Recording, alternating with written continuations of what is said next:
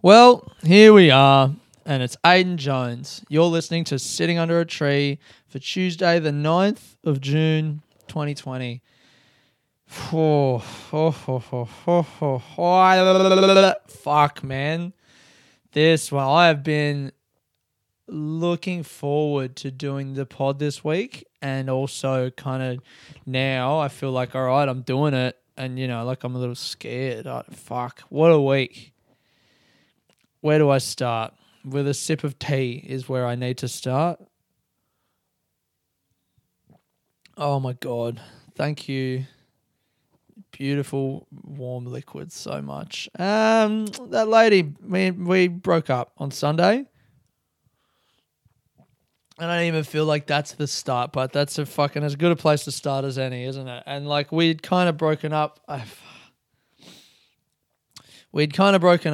And then we had that fucking big chat a few weeks ago, and it had been pretty tenuous since then. And on Sunday we decided to call it, and I've been just feeling a whole bunch of different shit that I'm gonna, I guess, try and talk about now. I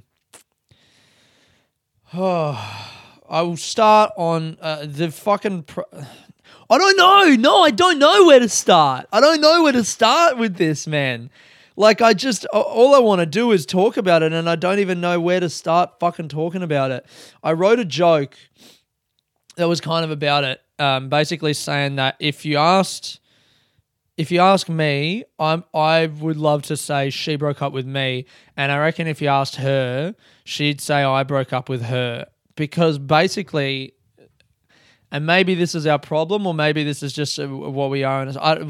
We are two people who desperately want it to be the other person's fault that we're not being together, because we value the connection that we have so much, and it is so great, and we both genuinely care about each other a lot. And so every time we came to talking about whether we were going to keep seeing each other or if we were going to stop seeing each other, it was basically coming down to like a staring contest, who's going to blink first, who's going to be the one to be like, actually, I can't do this anymore. Because my feeling about it is very much, if I am the one who says like, I can't do this anymore, it kind of feels like a failure. And neither of us wanted to be that person. The joke that I'm trying to write is kind of like, when you're like, you hang up. No, you hang up. But it gets kind of angry. Like, no, you fucking hang up. Well, all right, if that's what you need from me, then I will hang up because you want me to. Well, if you need me to need that, then fine. You do what you have to do because this is about you. And it's just that we had a conversation on Sunday, and it did kind of feel a little bit like that. And we basically just all right, I want to talk about what I can learn, because I think that's the most important thing. And I'm probably, in talking about this, gonna drift into the anger and like hurt that I have around it. But what I'm trying to take away from this is like, yes, she's got some things that she can deal with or whatever. There are some things about her that meant that we couldn't be together. But there are also some things about me that meant that we couldn't be together. We both have things that we brought into the relationship that that contributed to its demise. And it's so fucking tempting. And I think what I've done for my whole life and my history in relationships is I have been so quick to analyze the situation and dwell on what the other person did and like what I could have done better to accommodate them, rather than looking at me and going, actually, what am I bringing to the table and how can I change the way that I behave to get the results that I want, which is a loving relationship, So on Tuesday last week, she called me in the evening and she was upset, and she asked if I could come around, and I said yes, and I did, and I felt really good. I wanted to do that. She was upset, and I wanted to be the person who could comfort her and be there to listen to how she was feeling and whatever. And that was really nice. And that her calling me made me feel like we were on a good road, that it was like, it was like, well, if she trusts me enough to lean on me in that way, that means that we must be getting somewhere, you know? And then on Thursday, last week for me was fucking horrific, not just because of this, but because like Blake and Liz moving out of the place means that I have to find a new housemate. And I realized actually, looking through all of my history in houses since I moved out of home, the first time when I was 19, and then I moved back, and then I moved away properly when I was 21. I moved to Melbourne. And I'll list, this is my living situation history from 21. I moved to Melbourne, lived in a hostel for 2 months, then took the first place that some friends were like, hey, we've got a place, do you want to move in? I said yes. And I moved into there for about a year and a bit, and then someone had a room going above a pub, and they were like, you could move in, and so I did.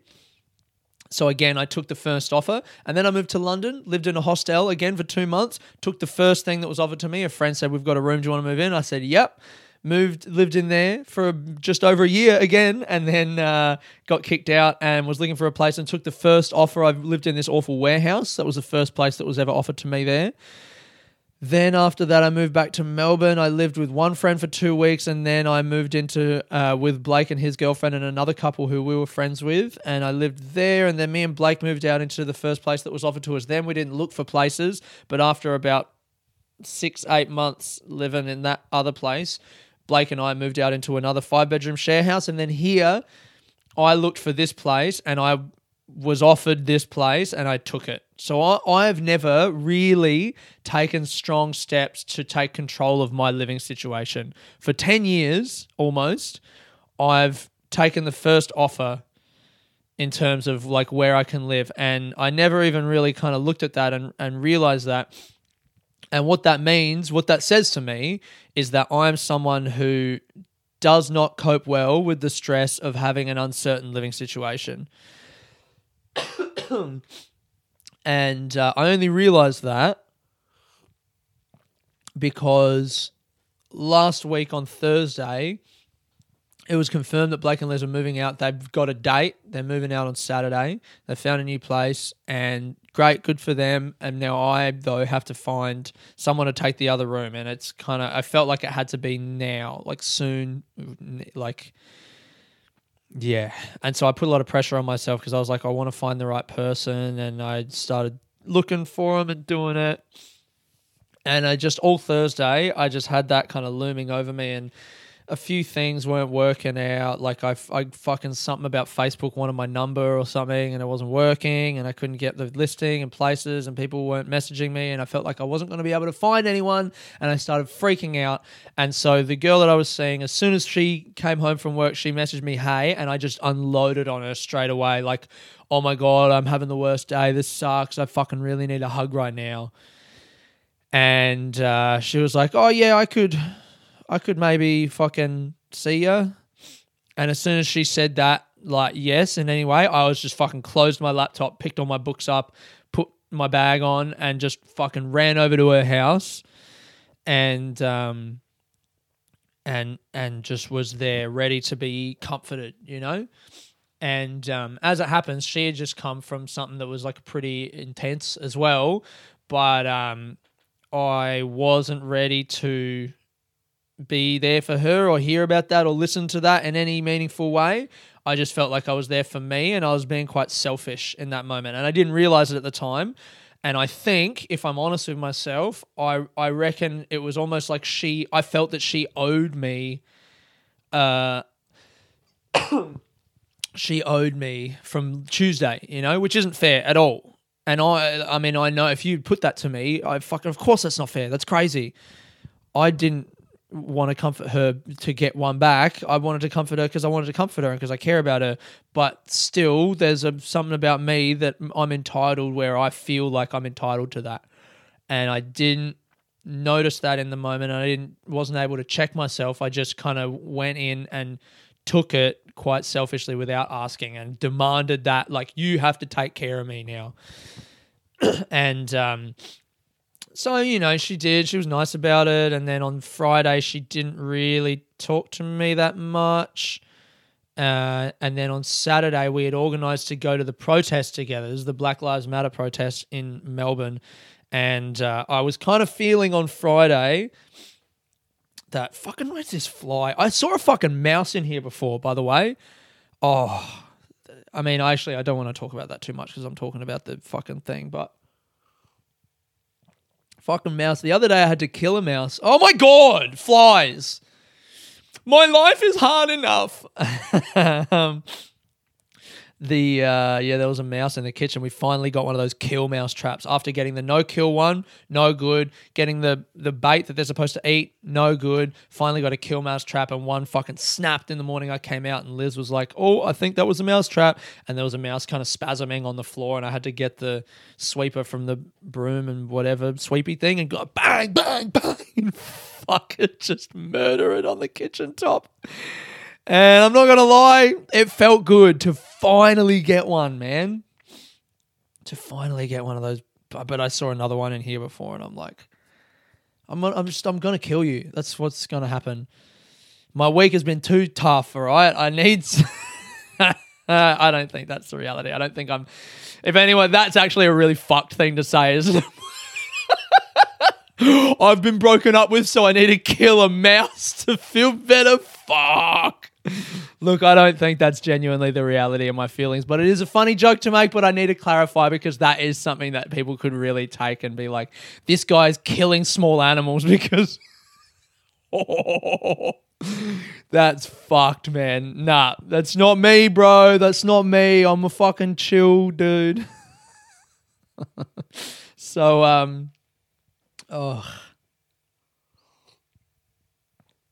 So that was the energy that me and this girl were going into Saturday with, was this unspoken thing where I don't even think she really consciously realized that was what had happened on Thursday night. And then on Friday, she didn't really talk to me. And in the evening, I asked her, like, how are you? And what time do you want me to come around tomorrow? And she just said midday, just one word. I was like, how are you? How's your day? You all right? I'd sent her a message about something else in the morning, no reply. And in the evening, I was like, forget about that. Just how are you? How's your day? Whatever. What time should I come around for the protest tomorrow? She just said midday. And I said, are you okay? And then like hours later, she said, yeah, I've just got people like 6 hours later. She was like, I just got people around.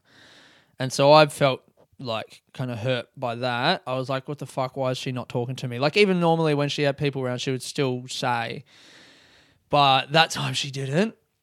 And so I felt like she didn't want me to come on Saturday, or that we'd need to have a conversation before I did, but it didn't really feel like we were going to have the chance to. And I was scared if I just said, do you not want me to come? I was scared that she was going to say no.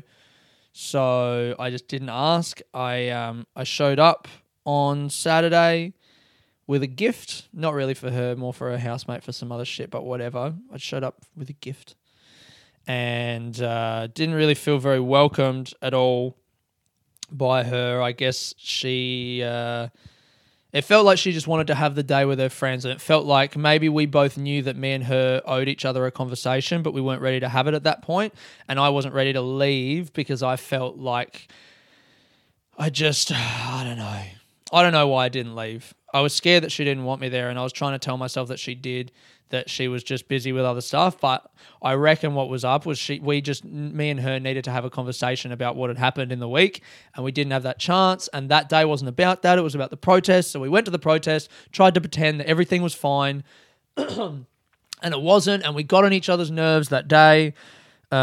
She made I made some like jokes at the protest that got under her nerves because I was just that was how I was dealing with on a completely other note, the protest itself.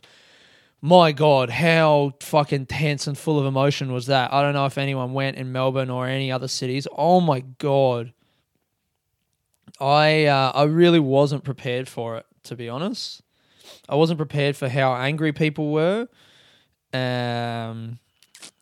It's hard to really divorce the two feelings for me, though, between that day with this girl and the feelings of like fear and anger and resentment that I had towards her on that day. And then my feelings about the protest, and it was hard to kind of identify what feelings came from what, because the protest itself, the walking and the trying to listen to what the speakers were saying was cool, and it was like, you know, some Indigenous speakers, and there was an American guy or something. We were listening on the radio for a bit, and that all kind of felt fine. But then when we started marching or walking down Burke Street, there was a line of police on horseback, like maybe 20 of them, all in their like fluoro yellow police gear, and they were all stood there, and there were a bunch of protesters standing around them, like yelling at them. And what it felt like to me was that the protesters were like goading the police, going like, come on, are you going to come on, be violent? Because that would have really fit the narrative very well, I think, was if the police had been violent. And from talking to the girl that I was with and her friends, they felt like the police were there, like that they shouldn't have been there. They kind of, what they were saying on the day was like they're here to intimidate us and fuck them, which I disagreed with. I think they have to be there. The police, of course, have to be there. But then when me and the girl talked the next day, she kind of said, well, no, of course they have to be there, but it felt like maybe the nuance of the situation was that those police were there, but there were no other people there to try and moderate conflicts. They were only there to intimidate and show force rather than to show care to the people that were there, which I can agree with. I can agree with that. And maybe there's something in the world of policing that doesn't allow for any kind of, I don't know. I couldn't stand there while I had to kind of walk away a little bit to the side because everyone was just standing there and looking at the cops, and there was it was a lot of anger, and that's what I wasn't ready for. But I think it was good for me to experience it because I don't think I understood exactly how angry people were. Like, I see the anger online or whatever. I don't, as much as I hate that police are killing, you know, Indigenous people in this country, Black people in America, and it just, there's a lot of police brutality and violence, and the system is broken. And of course I agree with all of that, but I don't feel the anger, I guess, because it just doesn't really affect my life directly. I don't understand the anger and I don't feel it so much. So when people were over there yelling at those cops, my initial reaction was like, what are you doing? Why are you doing that? That doesn't feel like the reason we're here. The reason we're here, as far as I could tell, was to listen to what the people had to say who had been chosen to speak, and then to walk through the city and show solidarity with the people who are affected by this police brutality, which is Indigenous people and Black people in America, and just to show solidarity, right? And it didn't feel like the reason we were there was to come and yell at some police officers, but some people are angrier than me and they feel that anger, and so when they see the police there, it is understandable that they're just going to have a visceral reaction and go, fuck you, you're the reason that this happened. And it's maybe not right, but anger is a powerful emotion, more powerful than that logic, and it's not for me to judge anyone's anger and say that they're not right to do that. So I didn't want to do that. I didn't feel comfortable with joining in, but I'm also not going to condemn the people who did do that, because I try to be like, I understand that fucking sucks. But me and this girl and her friends did not agree on that, and that day we didn't talk about it. I just left at that point, pretty much. I was like, I need to go home. I can't be here anymore. And then the next day when we talked about it, she kind of brought it up and said she didn't agree with my behavior at the rally. But to be honest, it didn't feel like that was about that. The reason we broke up is not because we have subtly different views on police brutality towards people of color. Like, that's not, as much as that may be a thing that we disagreed on, people don't break up because of that. Or that's not why we broke up anyway. That's kind of what this is now getting into my anger, is it felt like she was just taking pot shots at me rather than actually wanting to talk about the reason that we were feeling antipathy towards each other. And I think the reason was something that I can control for me, is that I was too needy and asked too much of her emotionally, when I should have been able to, even just on that Thursday night, stop and wait and think, is she ready for me to come over and dump all of my emotions on her? Should I just ask? Should I check if she needs a bit of time to prepare herself for that, rather than as soon as she says, I'm home, just close my laptop and run over to her house? I think that was kind of selfish of me and needy, and that's something that I can work on. And, oh, God. This is so fucking hard, man, because I'm really bummed that this has happened, because I feel like we could have done more, and I genuinely do feel like she called it. Like, we had this conversation. I was walking around on Sunday after her friends had left her house. She said she had time to talk, and I was walking around the streets, and I said this stuff, and she said the stuff about not liking the joke that I made, or the jokes that I made when we were at the rally. And I was like, yeah, look, that's, I think, just my way of processing it. That's just whatever. And eventually we got to this point where she said, I'd thought that when we had that chat a few weeks ago, it was going to be easy for us to just slip into like a casual thing where we see each other and have great sex and go out to nice dinners and have nice conversations, but we don't need to keep checking in with each other and having these like intense emotional conversations. And I said, I think that is not possible, because to have all of those nice things, you need to have this other stuff. Like, it's always going to be work. You can't have amazing sex with someone without that trust, and the way that trust is established and maintained is through difficult conversations where we share things about ourselves and maybe become vulnerable to a point where we might have to admit some sorts of wrongdoing. And she, by the sounds of it, said that she wasn't able to do that, that her life, she started talking about her life was too complicated. But to be honest, I don't buy that. I think she just didn't want to do it. Whatever after that, it's like my life at the moment. It's okay. You don't need to excuse. Just you didn't want to fucking do it. And yes, I'm still angry. Ugh. So I said, all right, do you have anything else to say? And she said, no. And I said, okay, thank you. And she said, thank you. And I said, goodbye. I hung up the phone, and I was ready for that to be it, but she messaged me and said she wanted to hang out one more time and have coffee and have like a nice goodbye, because the last time that we were together was so bad. But I don't think I'm fucking... That didn't feel like it was for us. That felt like it was for her, that she wanted this nice thing. And I'm like, you know what? If you... Oh, fucking the video fucking stopped. Why does my fucking video recorder keep stopping? I hate... God, I'm so upset, aren't I? That's me starting the video recorder again. Fucking, I thought Max was supposed to be easy to use and just always work. God, you guys listening to this can tell, I clearly have a lot of fucking emotion that I need to work through right now. Last night was Comedy in the Shed again. Thank you, by the way, to everyone who came to that. The second one was, again, an unmitigated success. We packed it out again with the 20 people that you're allowed to have.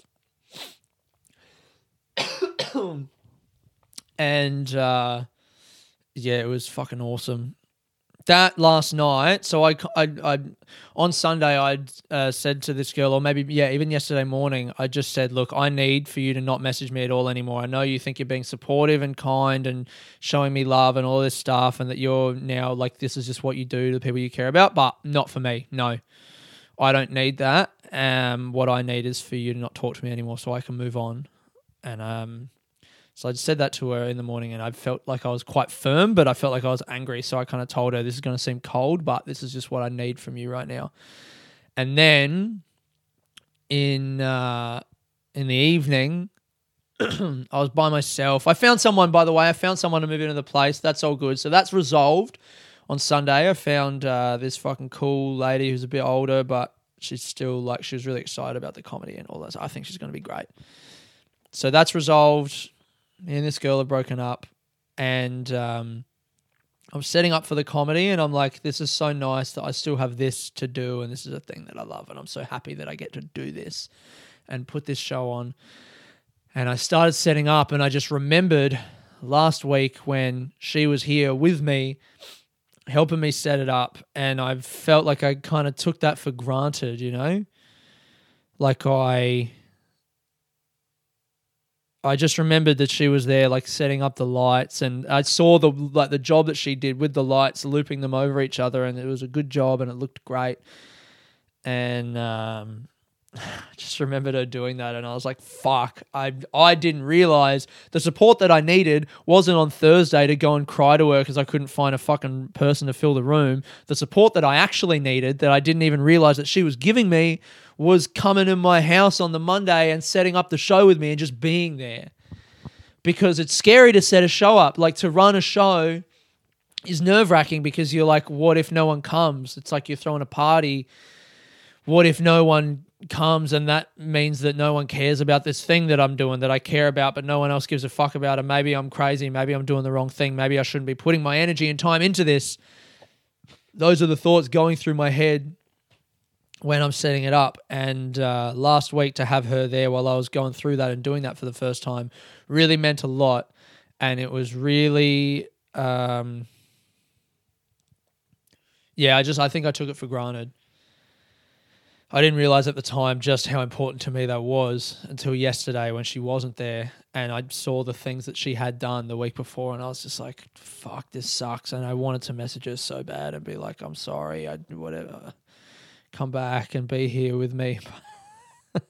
But I can't, because it's not just me who needs to change for it to have worked. And there's some things that she needs to work on as well, and I can't do that for her, and that is why we've broken up. It's not just me, it's not just her, it's both of us, and we can't be together. And that fucking hurts so much, because so much of what we had is good, and it's like, surely we can just change. Isn't that like, shouldn't that just be so easy? But it's fucking not, because it's not easy to notice what you're doing in the moment when you're doing it to someone else. And it's easy to look back at later and apologize, but by that point, like, the damage is already done, isn't it? So fucking cheers. Thank you to you, lady, whose name I won't say it on the pod. Thank you for the time that we had, for fucking what you gave me. And thank you guys for listening to this. Fucking hell, what a dump. Oh my God.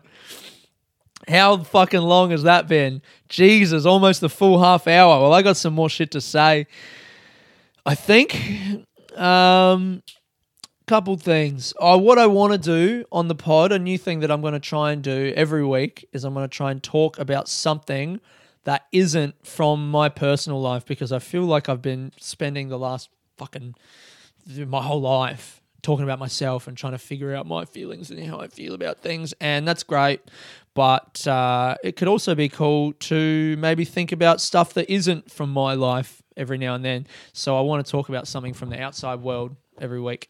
And this week, something that I found that I thought was interesting, that I guess segues nicely into my personal life because it's a part of it as well. But because I went to that Black Lives Matter rally, this lady, what's her name? Jacinta Price, is an Indigenous care worker in like Alice Springs, and she's an Indigenous woman as well. Alice Springs councillor Jacinta Price has told Sky News of the reality of the circumstances, and basically what she's saying is like, and I didn't even realize this, but so true. A lot of, or the whole narrative in the Black Lives Matter rally in Melbourne on Saturday was there were so many signs going like black, I think it was 434 now or 35 Indigenous deaths in custody since 1991, which is awful. But the whole narrative was basically the violence that white people and white culture and white Australia is perpetrating on Indigenous people. And this lady's saying that it's ignoring a lot of the violence that Indigenous people are perpetrating on each other that's still to do with the system that we all live in. But just because it's not white people doing it, we only feel guilty about the shit that we're doing rather than the shit that people are doing to each other. And she's saying if we really cared about Indigenous people, we wouldn't just look at the white people killing the Indigenous people. We'd look at the Indigenous people killing the Indigenous people and try and help in whatever way we can across the board. And she's saying this kind of really fucking hurt me, or it was like, it really is a viewpoint that I hadn't considered before. She said, "Oh, brutal." They've even in this article, they've called her Miss Price at the start, and then later they've called her Mr. Price. Oh God! Even in an article talking about a new viewpoint on this thing, and they've someone, evidently a fucking journalist in their head, is like, these thoughts are very rational, and just subconsciously going, it must be a Mr. Price, right? Sure. We are all fucked, aren't we? Here's some of her words. She said, Miss Price said, the idea that they can pump themselves up, make themselves feel virtuous. Half the time, these protesters and these supporters don't really know what it is they're attempting to support. Ignorance that's this is where it says Mr. Price. Miss Price lambasted the ignorance that's being bred through the left right now, who seemingly ignored that almost 70% of Aboriginal men and women incarcerated are incarcerated for acts of violence against their loved ones, so against other Aboriginal men and women. You don't care because the perpetrators are also black. People only care if there is seen to be a white perpetrator. It's not racism that is killing our people. It is the actions of our own people. And that is, I think, a difficult fact maybe for us to reckon with, isn't it? Because I read that and I go, well, fuck, then is that something that we have to try and support? Like, you know, I mean, it is our problem because it's our world and we all fucking live in it. And it's not like that's their problem, because then again, that's like they're other than us and we should all be fucking trying to do something in this together. But it'd be nice to talk to that lady and go, what can we do to help that? But I think it's uncomfortable.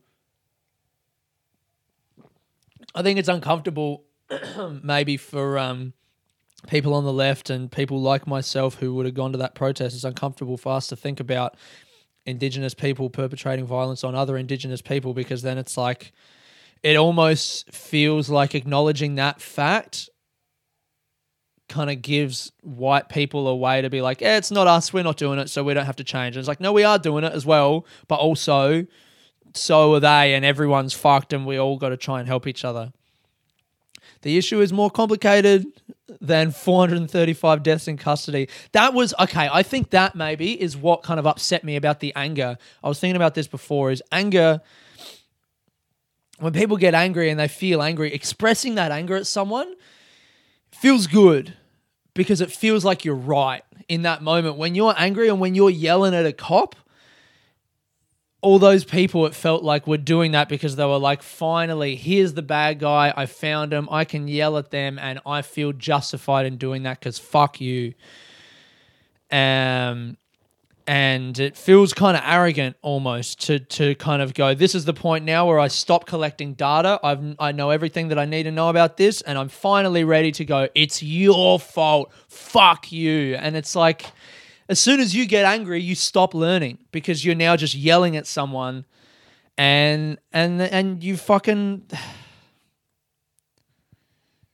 That's like the whole antithesis of what we're there trying to do, you know? Yeah, I get it. Some cops kill people, but those cops didn't kill people. And they're just there because they have to be there. And yeah, maybe it's a fucking weird thing to want to be a cop. I wouldn't ever be a cop, but they're fucking good people are cops, man. They're not the bad people. We all have shittiness in us, and to sit there and blame one fucking person seems disingenuous and self-indulgent and just fucking wrong, man. I really, really hated the fact that, yeah, here's the relationship again. There we go. It's back to me. And there's me trying to get angry, trying to tell everyone what I'm angry at. God, I'm just going around in circles, aren't I? The protest was a scary place. It felt like a lot of human emotion just set loose on the world. And I was... fucked me up. But also that fucking relationship has just fucked me up a bit. How's that on Sunday I thought I was ready to just go sleep with someone again? I mean... I'm ready to talk to someone and, like, you know, I feel like I'm ready to be honest with anyone and maybe meet someone and have that be a possibility. But just to like, I was sitting there going, I reckon I'm going to sleep with someone on Monday night. Oh my God, mate. No fucking way, cunt. No way. Yeah. It was nice last night. I fucking met a couple people and was just sitting down afterwards just talking about the fucking everything that had happened, and it was nice to talk about it and to just whinge for a little bit and be like, I'm sad. Anyway, if you want to read that article, I pretty much just read the whole thing then. Oh, my fingerprints just stopped working. My fingerprint doesn't work on my phone. Jacinta with a T, Price, was talking about that. She'll be quoted in a bunch of different places, but a very different perspective that I hadn't heard, and maybe something to complicate an already complicated issue further. All right. The picture from this week is going to be Liz and I on Sunday morning went for a great walk. I was talking to her about what I thought I needed to do. What I thought I needed to do with this girl and the conversation, and she was able to give me a female perspective on the thing, and it was real cool. And then we went to a cafe, realized that there's a cafe called El Mirage. Why did I fucking say it like that? Oh my God, I suck. There is a cafe called El Mirage. ¿Cómo se dice en inglés? There's a cafe called El Mirage, all right? Fucking God, I rate myself so highly. Just as soon as there's a Spanish word, I need to do my little Spanish accent to be like, do you know my biological father was actually half Colombian? We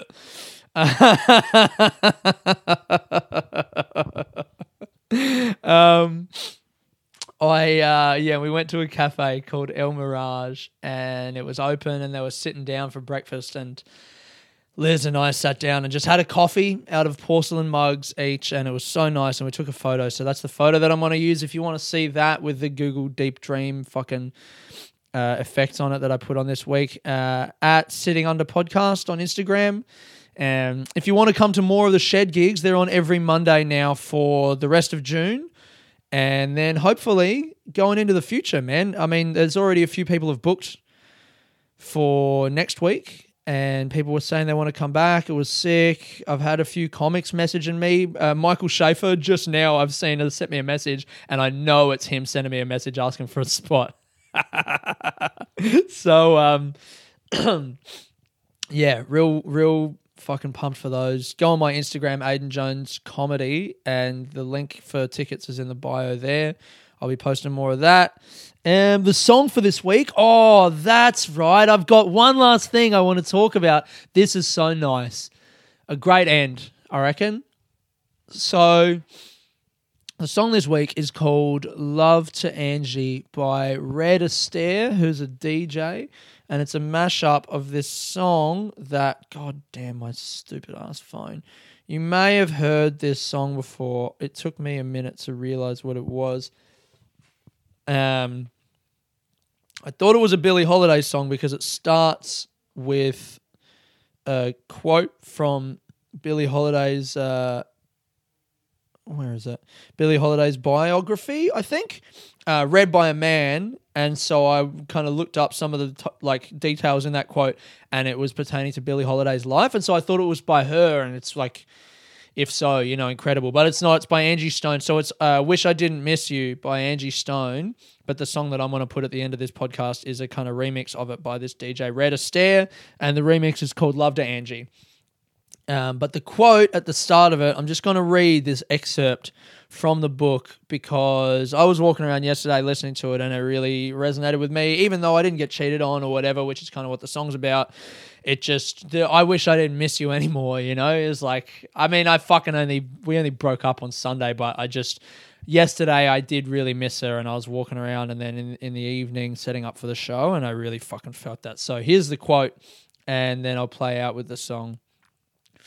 One of the songs I wrote and recorded so this is from Billie Holiday in her biography. The biography is called Lady Sings the Blues by Billie Holiday.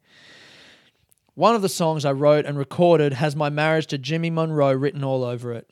I guess I always knew what I was letting myself in for when he married me. I knew this beautiful white English girl was still in town. He didn't admit it, of course, but I knew. One night he came in with lipstick on his collar. Mum had moved to the Bronx by then, and we were staying there when we were in New York. I saw the lipstick, he saw it, and he started explaining and explaining. I could stand anything but that. Lying to me was worse than anything he could have done with any bitch. I cut him off just like that. Take a bath, man, I said. Don't explain. That should have been the end of it, but that night stuck in my crop. I couldn't forget it. The words don't explain, kept going through my damn head. I had to get it out of my system some way, I guess. The more I thought about it, it changed from an ugly scene to a sad song. Soon I was singing phrases to myself. Suddenly I had a whole song.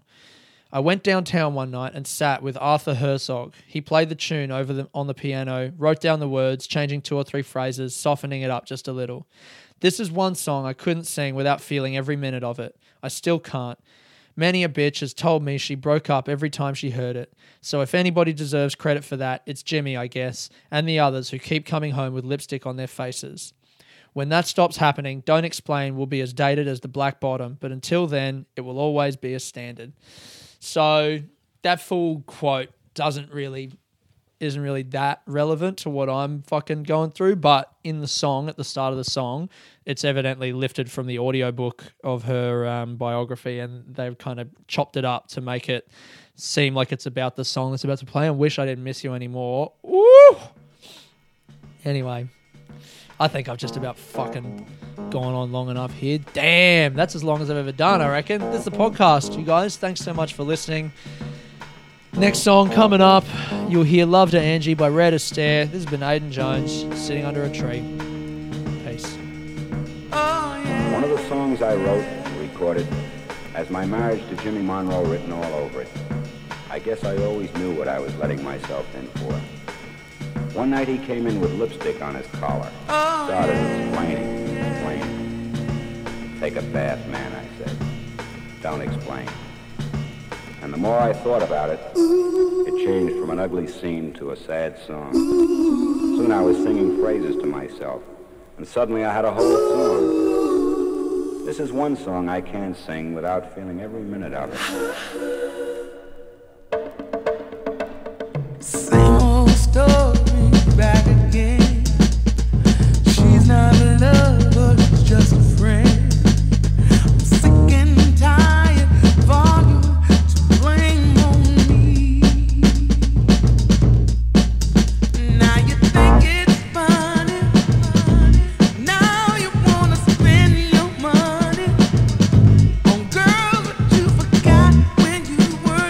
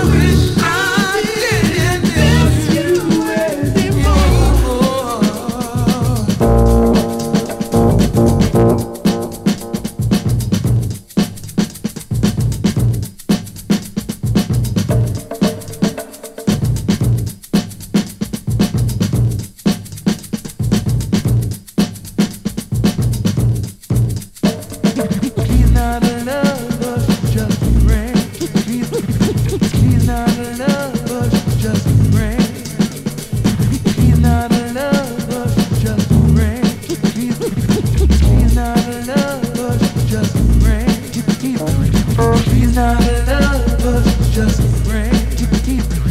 She's not a lover, she's just a friend. She's not a lover.